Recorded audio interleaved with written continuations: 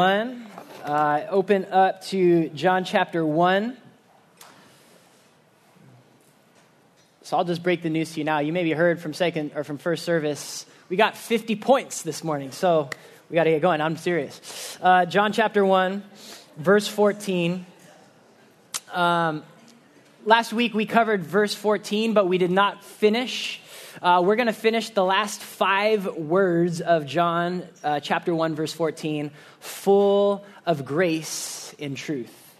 Let's just read John 1, verse 14 together and pray and get into the Word of God.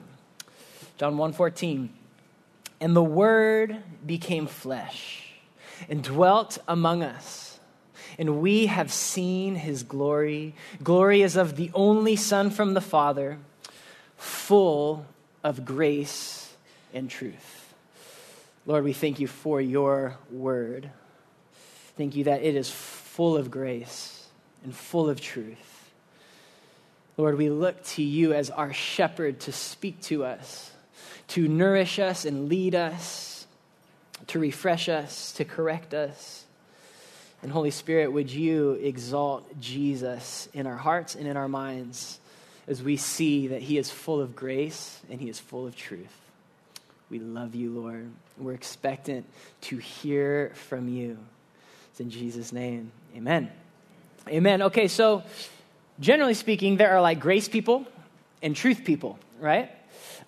Grace people, generally speaking, maybe received grace themselves, and they find it a little easier to extend grace to others. Think of the prodigal son, right? This guy, he blew it. He received radical grace, and so it's very likely people like him are able to receive and extend grace. That may be you. That may be your testimony, your life experience. And then there's the truth people, right? And generally speaking, the truth people kind of have their act together, so to speak. And so they're all about truth, and maybe they have a harder time extending grace to others. Think of the older brother of the prodigal son. Generally speaking, the grace people know and love all that the Bible has to say about God's love and his mercy. And generally speaking, the truth people like the verses where it talks about God's holiness and his righteousness. And they have lots of books and they study doctrine and theology. And there has only been one person to get both of these things right. And that person is Jesus, full of grace and truth. You know, grace people can make Jesus in their own image, and they love all these aspects of Jesus, but then truth people come along like, no, you don't understand. Jesus was this, this, and this. And it's important for us to know that grace and truth is not like a 50-50 thing.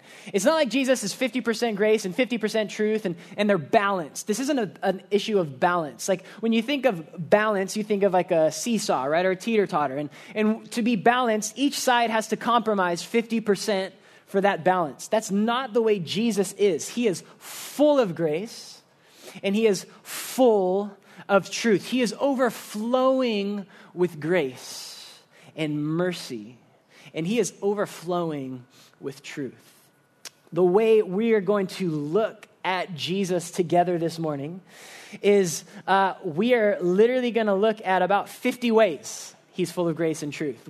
I've limited myself to the Gospels. I wanted to do the whole Bible, and then I was like, that's too much. And I wanted to do the whole New Testament. I was like, that's too much. So we're only going to skim the Gospels, and we're going to look at 25 ways he's full of grace, and we're going to look at 25 ways he is full of truth.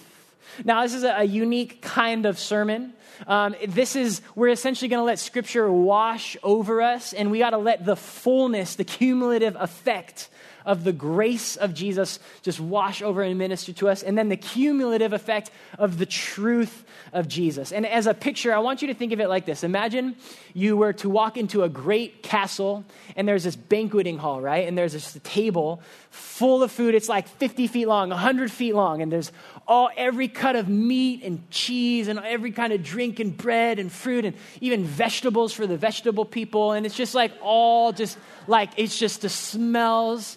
And what we are going to do right now is do like a taste tour, okay? We're going to just walk and just be disciplined and just take one little bite of that fresh piece of sourdough, and then we're just gonna take one grape, and then we're just gonna just take like a little tasting, right? By the end, we will be full. We are going to be like stuffed full, because that is the effect we are to see. Jesus is full of grace and truth. He's overflowing with grace and truth. And so I don't recommend taking notes or even following along. We can provide the notes for you so you have the references, but just let the effects of who Jesus is, the glory of Jesus, like wash over your soul. So first, we're going to look at Jesus, who is full of grace.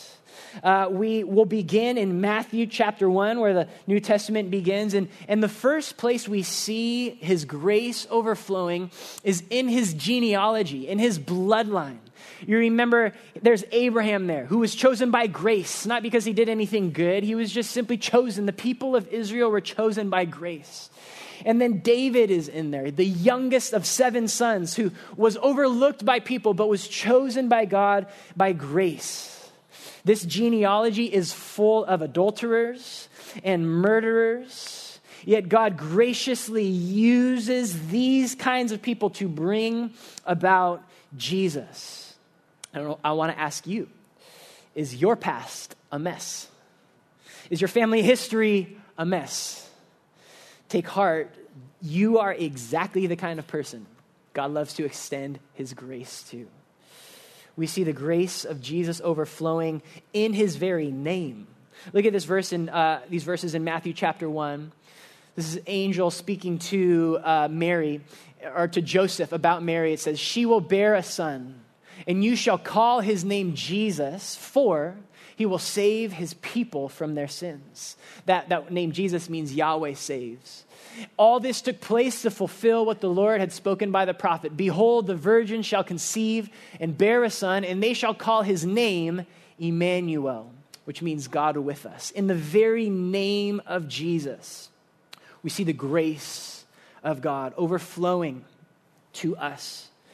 We see the grace of Jesus as he defeats Satan's temptations. If you remember Adam and Eve, the very first human beings, they gave into temptation. They brought sin and death into the created world. But Jesus, the new Adam, resisted temptation perfectly. And because he resisted temptation, he had a sinless, spotless life, which would validate him as a perfect sacrifice for our sins. We see his grace overflowing in his miracles. Look at, just one of so many places we could read. Matthew chapter 4. "And he went throughout all Galilee, teaching in their synagogues and proclaiming the gospel of the kingdom and healing every disease and every affliction among the people. So his fame spread throughout all Syria, and they brought him all the sick, those afflicted with various diseases and pains, those oppressed by demons, those having seizures and paralytics, and he healed them."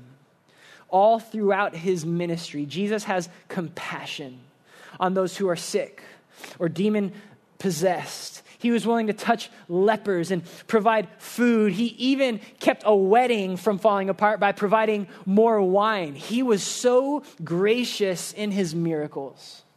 We see his grace overflowing to his disciples. Remember, he didn't look around and choose the 12 most educated, gifted, expertise, like A-level leader kind of guys. It says he chose ordinary, unschooled men. And for 3 years, he extended grace upon grace to these guys as they were selfish and proud and confused and sleepy.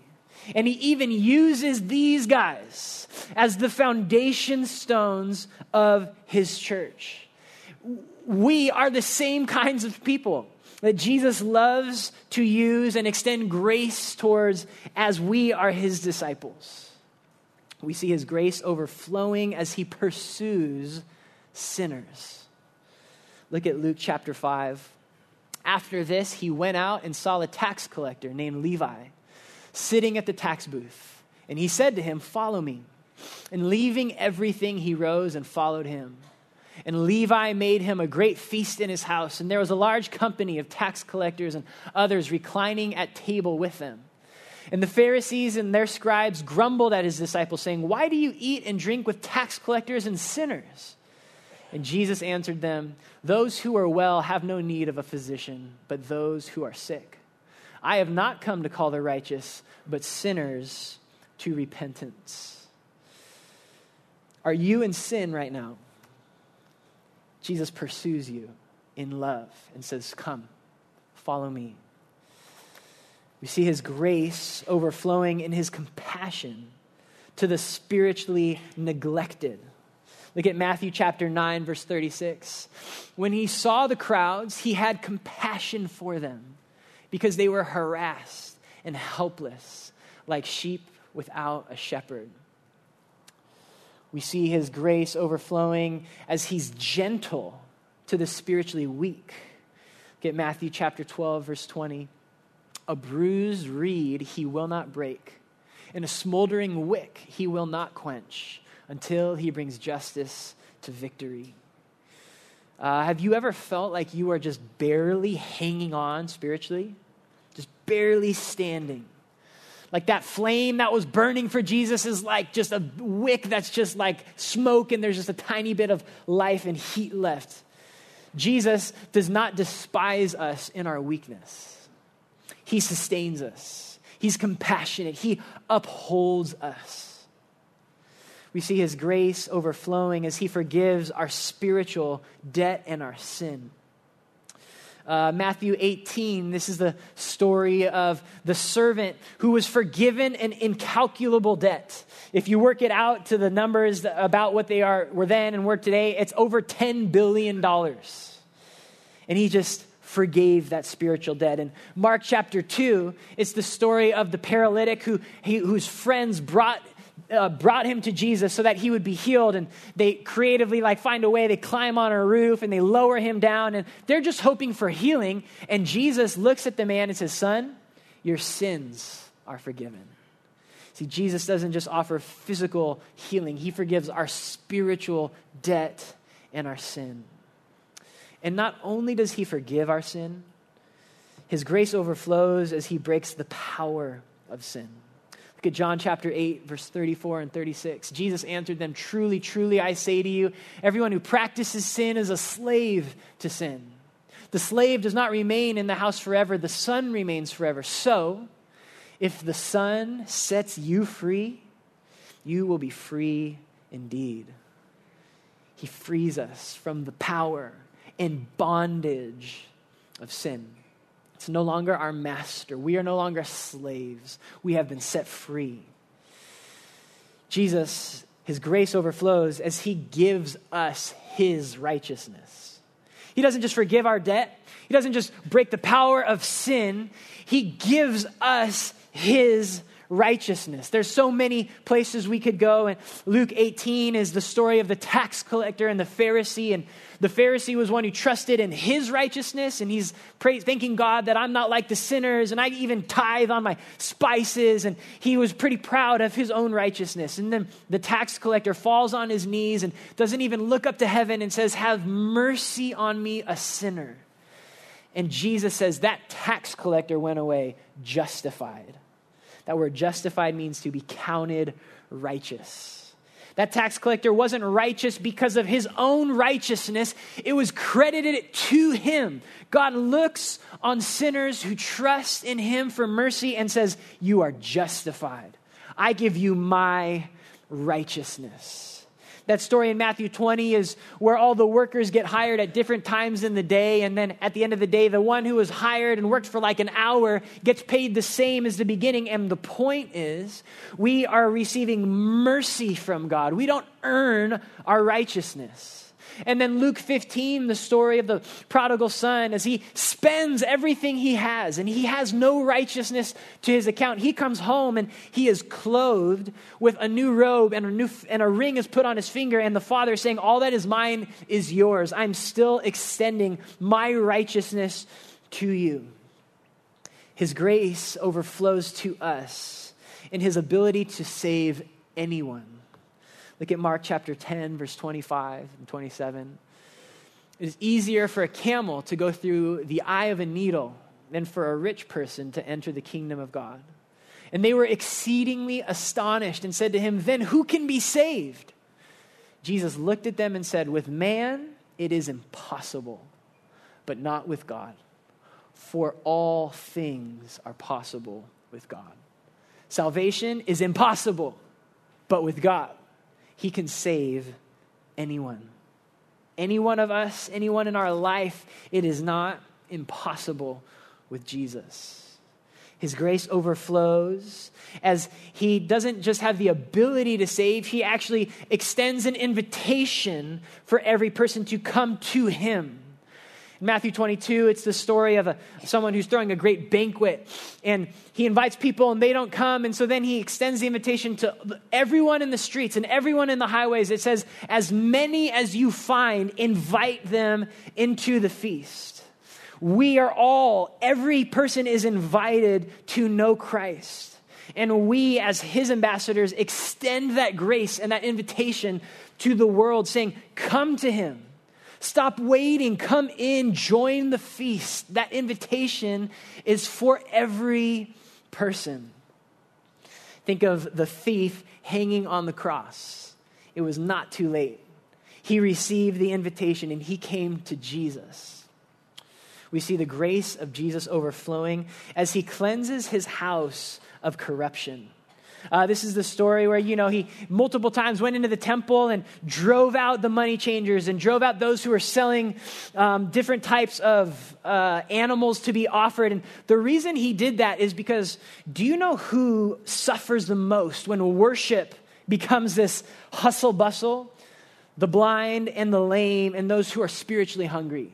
The Gentiles couldn't even, it was where they were supposed to worship, and it was just a marketplace.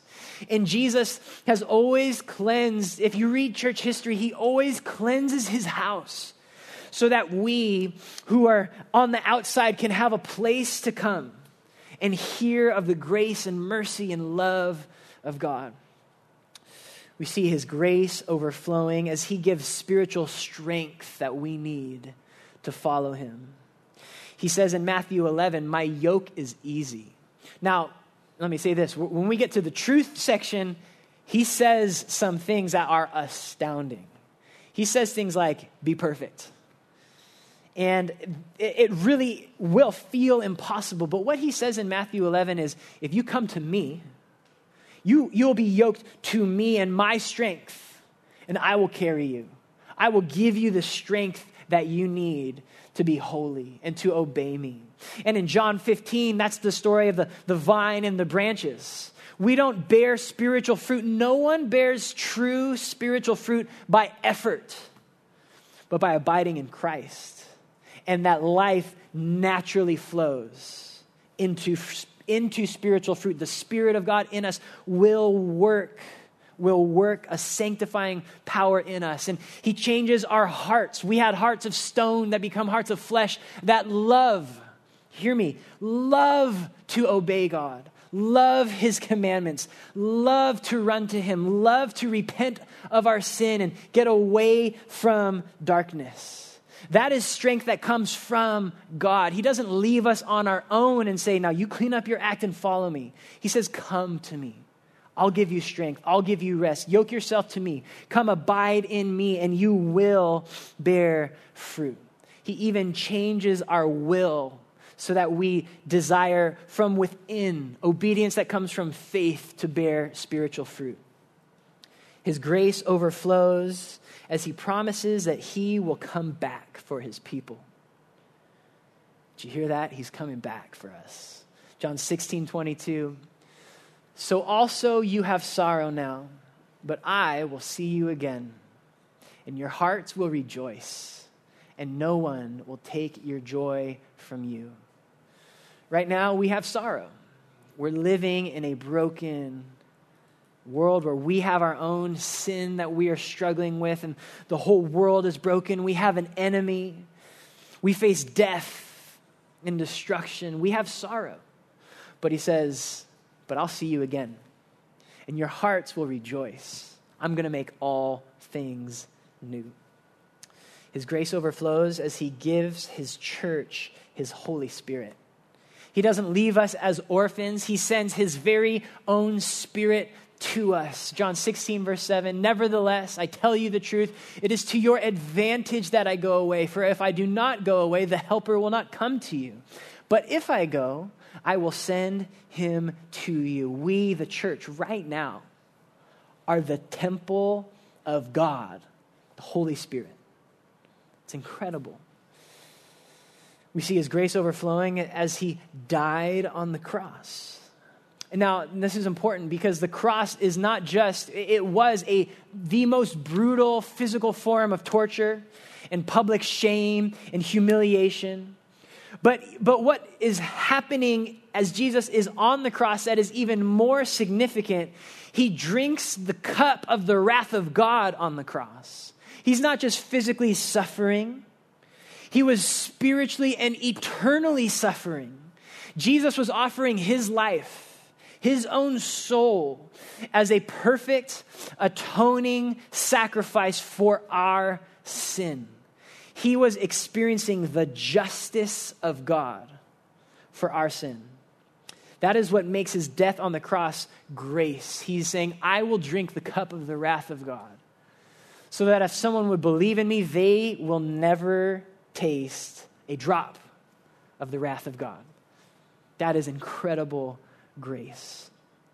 We see his grace overflowing as his sacrificial death ended the old system of sacrifice. Remember that veil was torn, and no longer do we have to bring animals and slaughter them and have priests to intercede for us. And in fact, we know that right now he is praying for us. He is our high priest. That old system is done away with. Now we have the closest access to God than anyone has ever had by his Spirit, and the old system is over, and we are welcomed into his presence. We see his grace overflowing as he rises from the dead. Do you know what that means? It means death is defeated. It means death will never have the final word.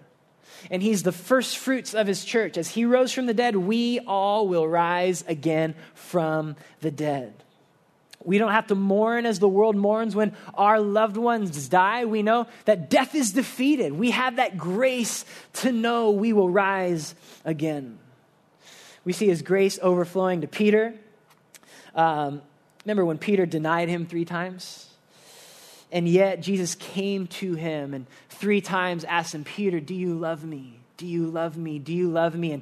And Peter is able 3 times to affirm, yes, Jesus, I love you. I love you. You know that I love you. And not only was he restored relationally to Jesus, he was then sent into ministry. He says, so Peter, then feed my sheep. Jesus comes to people like us who have sinned against him, who have been ashamed to be associated with him, and he extends grace to us.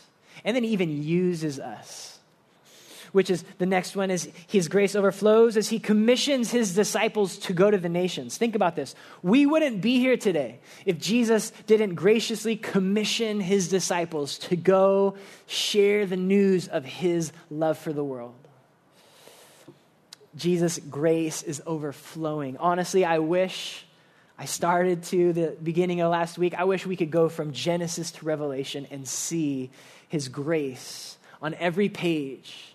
Every act of the love of God is all fulfilled in Jesus, who is overflowing with grace. Now, I hope your stomach's about halfway full, okay? Because he is also full of truth. He is full of truth. You know, today it's popular to think, you know, God is love is the last thing we need to say about God. And God is love. He is full of steadfast love and mercy. But God is also full of truth. God is also holy. Jesus is a lamb, and he is also a lion. He is love, and he is righteous. He is full of grace, and yet he is also full of truth. And in fact, we wouldn't even know of his grace if it were not for truth. A quick way to set this up. We live in a so-called post-Christ, post-Christian culture where we call evil good and we call good evil. And I just want to say, this is nothing new. Have you read Genesis 3 in the garden? We live in a post-Eden culture. From the beginning, Satan has always been twisting the truth about God. Remember Jesus' conversation with Pilate? He was on trial. He was about to go to the cross. And look what Jesus and Pilate say to one another in John 18. Then Pilate said to him, "So you are a king?" Jesus answered, "You say that I am a king. For this purpose I was born, and for this purpose I have come into the world, to bear witness to the truth. Everyone who is of the truth listens to my voice." Pilate said to him, "What is truth?" You know, that question was not genuine. He doesn't wait for an answer. He just is throwing that out there. What is truth? You know, Pilate's attitude towards truth is the same attitude the fallen human heart has always had towards truth. What is truth? Your truth, my truth, what is truth? If we want to know truth, we look to Jesus, who is full of truth. And we're going to look now we're going to round that table and come back the other side, and we are just going to be washed in the truth of Jesus. We're going to hear his teachings, one after the other. And I'll just tell you right now, it's going to feel overwhelming. It may feel crushing. You know, Jesus and his truth is sharp. He didn't fear people. He didn't fear offending people. His disciples were like, "Don't you know you're offending people?" He knew what he was doing. In fact, it was his proclamation of truth that got him killed in the end. We forget we follow a man who was murdered because of his truth. So let's see together the way Jesus is full of truth. The first thing to say is that Jesus himself is truth. He is truth. John 14:6, Jesus said, "I am the way and the truth and the life.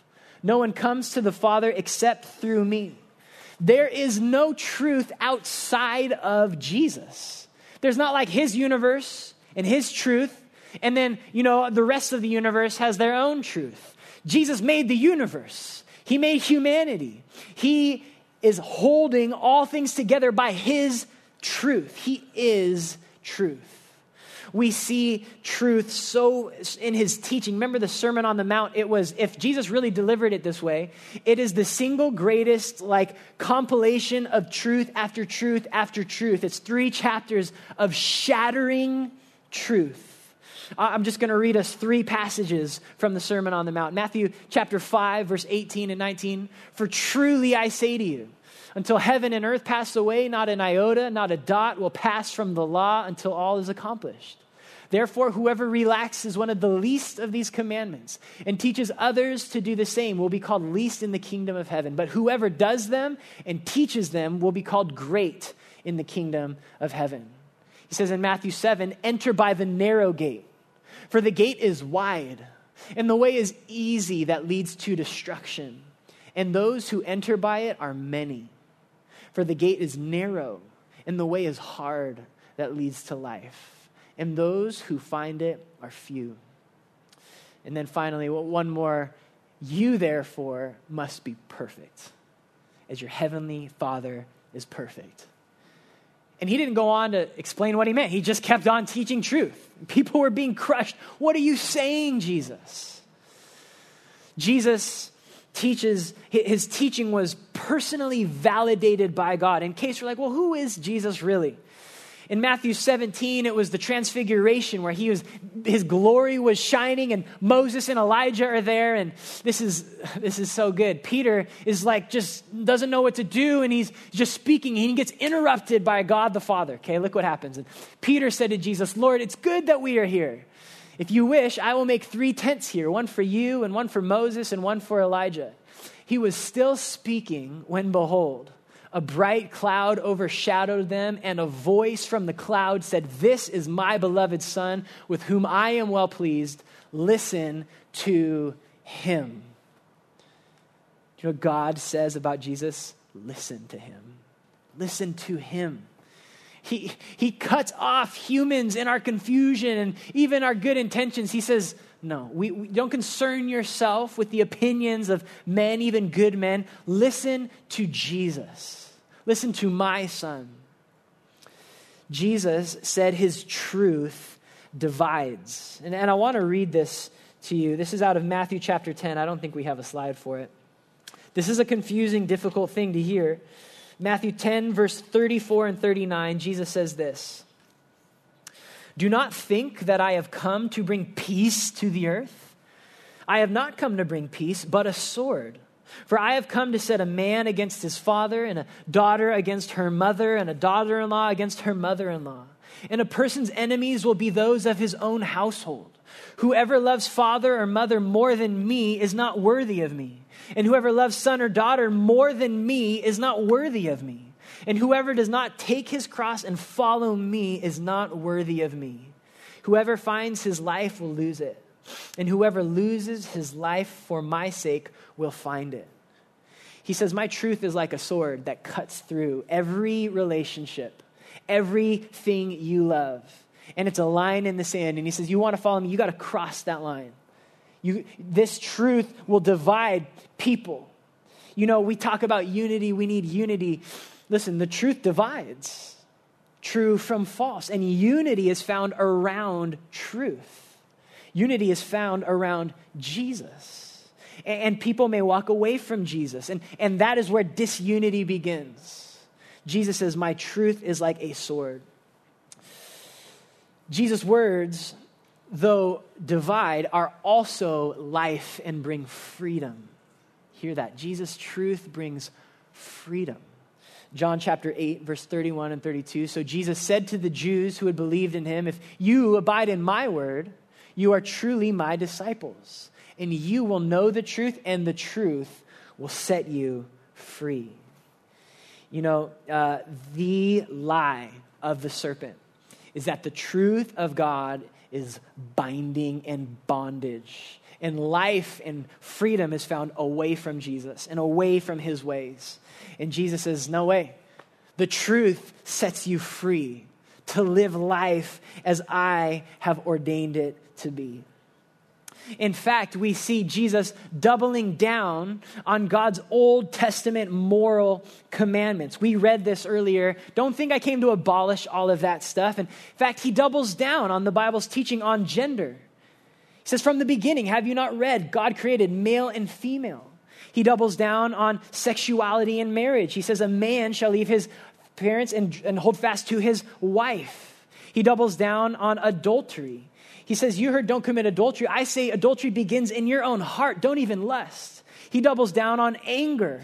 He says, you heard don't murder one another, but I say don't even be angry with a brother. He doubles down on divorce. He doubles down on forgiveness. Jesus does not let up on the moral commandments of God.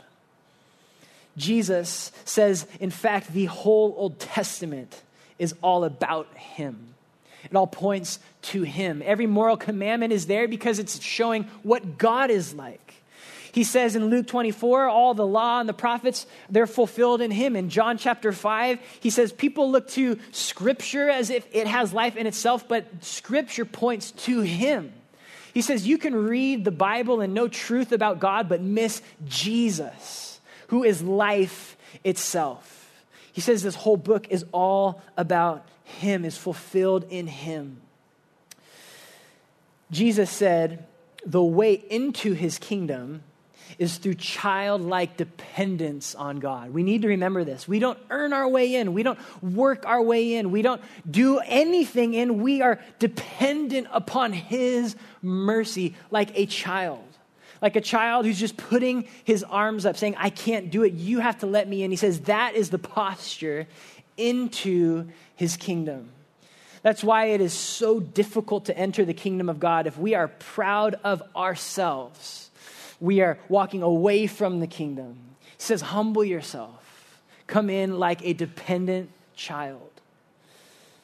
Jesus said, if someone is ashamed of him, he would be eternally ashamed of them. Matthew 10:32 and 33. So everyone who acknowledges me before men, I will also acknowledge before my Father who is in heaven. But whoever denies me before men, I will deny before my Father who is in heaven. That may be confusing, because what about Peter? Right? Well, what about Judas? And what he's saying here is some may be forgiven of their embarrassment of Christ, but if we live our life denying him, as Judas ended his life, as he lived a life denying Christ, he says he will be denied heaven.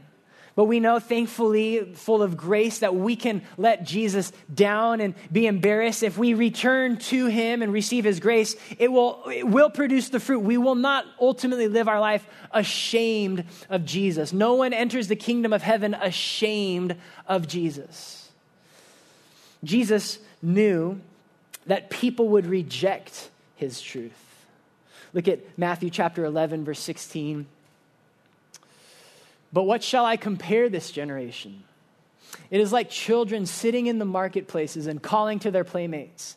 We played the flute for you, and you did not dance. We sang a dirge, and you did not mourn. For John came, neither eating nor drinking, and they say, he has a demon. The Son of Man came eating and drinking, and they say, look at him, a glutton and a drunkard, a friend of tax collectors and sinners. And what Jesus is saying here is, when John the Baptist came and preached, people just ignored him. He was preaching repentance. They didn't mourn. And when Jesus came preaching grace and life, people didn't dance and celebrate. He says that this generation is like children making music, and people just ignore them. He knew he would be rejected. Yet he said that those who have a true relationship with him would not reject him. They would trust in his words and his truth. In John chapter 10, this is where he says, I'm the good shepherd. And he says, you'll know my sheep because they will know my voice. When I call, they will follow. When I beckon them to do this or do that, they will listen to him. And he says, but to another shepherd, they won't listen. A true sheep of Jesus will recognize that's not what Jesus says. That is what Jesus says. And this is encouraging. We don't need to know like the whole Bible memorized. If you're a sheep of Jesus, you will just recognize that doesn't sound like my shepherd. That teaching that I'm hearing on a podcast doesn't quite sound like my shepherd. It says we'll be able just to know what Jesus' voice sounds like. We'll have the Spirit of God in us saying yes when we hear the words of Jesus, and teaching that is faithful to his word. And we will also know, no, that's not what Jesus said. That kind of thinking, that kind of idea, it's not what Jesus said. Jesus said similarly that many people will look and act like Christians, but are not truly saved. We see this in Matthew chapter 7 when we read about the narrow gate, and it says, many will say, Lord, did we not do this in your name? Did we not do that in your name? And he's going to say, I never knew you. In Matthew 13, it's a parable of the wheat growing up, which is his people, and then there's tares that grow up that looks just like wheat, but it doesn't bear fruit. And he says that's the way his kingdom will always be. There has always been people who say, yeah, Lord, I follow Jesus. But in the end, it will be proven true that they did not really know him. They didn't really obey him, is what he says in Matthew 7. You want to know who is mine? They hear my words and they put them into practice. Jesus said to find him in his kingdom is worth more than everything we own. We get these two parables of a man who finds a treasure in a field. He sells everything he has to get that treasure. A man who finds a pearl worth more than everything. He says, if you really find me, you will give up everything to get me, because I am so much more valuable than anything this world has to offer. Jesus said that sin isn't mainly something we do, but something that begins in our own heart. We're not just called to clean up our act. We need new hearts. Look what he says in Mark chapter 7. And he said, for what comes out of a person is what defiles him. For from within, out of the heart of man, come evil thoughts, sexual immorality, theft, murder, adultery, coveting, wickedness, deceit, sensuality, envy, slander, pride, foolishness. Jesus said the world will recognize a true follower of him by their love for other Christians. And I don't think, oh yeah, we do have that, no. This is interesting because often what we say is it's their love in general. But no, Jesus says, if you love one another, that is proof to the world there is something supernatural going on here, because the church is full of people who would otherwise have nothing in common. Jew and Gentile, different races, ethnicities, generations, musical tastes. And it is proof that Jesus must be real when all of these kinds of different people can come together around Jesus and actually love one another. That is the way the world will recognize there's something going on there that cannot be explained any other way. Two more. These are doozies. I saved them to the end. Jesus said, the world will hate Christians. He said the world will hate Christians. John chapter 15, verses 18 and 19. If the world hates you, know it hated me before it hated you. If you were of the world would love you as its own. But because you are not of the world, but I chose you out of the world, therefore the world hates you. You know, we have this idea that friendship with the world and popularity with our culture is what God really needs from us. As if the gospel will be helped if the world loves us. And I'll just say that idea did not come from the New Testament, and it did not come from the mouth of Jesus. He says, the world will hate you if you follow me. Now, for sure, we are to love lost people and pray for their salvation, be hospitable and kind, and pursue justice and mercy in the world. We are to move towards the world in love. But Jesus said the world will actually hate you as you do it. The world will hate the darkness. Darkness hates the light. When light shines into the darkness is like, oh, cool, let's be friends. What do you have to say? No, it hates the light unless it becomes light. And so we need a proper view towards culture. We are to love it and bless it, but something's wrong if we're friends with the world. And then the last difficult thing is Jesus taught more about eternal punishment in hell than any other teacher in the Bible by far. We could read 18 different passages. We'll read one, Mark chapter 9, verse 43 and 48. For if your hand causes you to sin, cut it off. It is better for you to enter life crippled than with two hands to go to hell, to the unquenchable fire. And if your foot causes you to sin, cut it off. It is better for you to enter life lame than with 2 feet to be thrown into hell. And if your eye causes you to sin, tear it out. It is better for you to enter the kingdom of God with one eye than with 2 eyes to be thrown into hell, where their worm does not die and the fire is not quenched. Hell is a devastating truth. It's devastating. It's eternally conscious punishment for our sin. And it's just, and it's right. And it's what every person who has sinned against a holy God deserves. This is simply true. But these truths drive us to see our desperate need for a Savior. And Jesus, though is a lion, is also a lamb. And the same God who says, yes, hell is a thing, said, I will face hell myself on the cross. I will lay down my own life for the world. I will leave heaven, live a perfect life, lay my life down as a sacrifice, that if anyone would come to me, they would not face hell.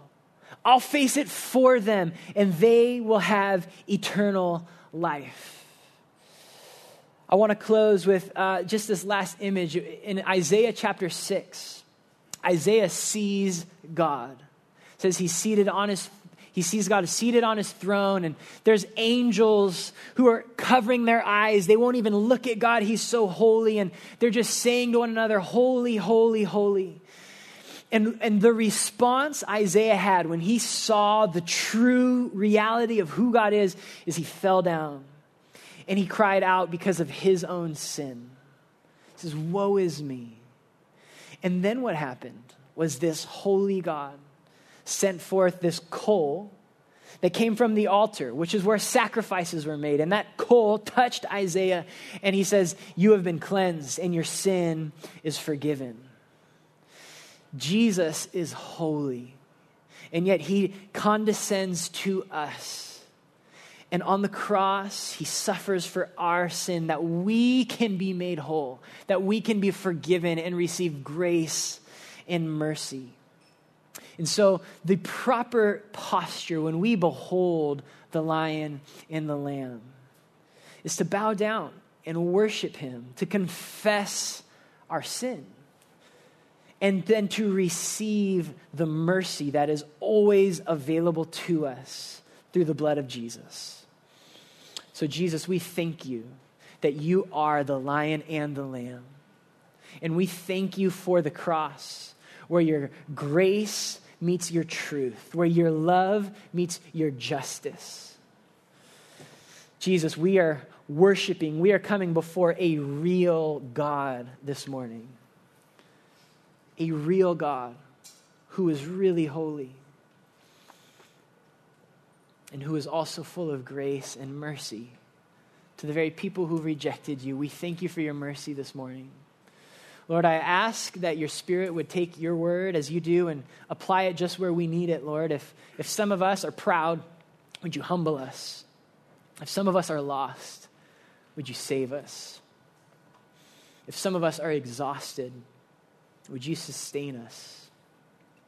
Jesus, there is no one like you. You are full of grace and full of truth. And though you are so holy and true and mighty, we can draw near to the throne of grace and find mercy. We can draw near to you, Lord. And I thank you that you have come already for us, that you pursue us. This morning you've pursued us through your word. That your word went out pursuing us. Lord, I ask that we who heard you speak this morning would respond and come to you. That we would come to you, Christ. And we would bow at your feet, confess our sins, receive your mercy. We would rejoice and worship the lion and the lamb.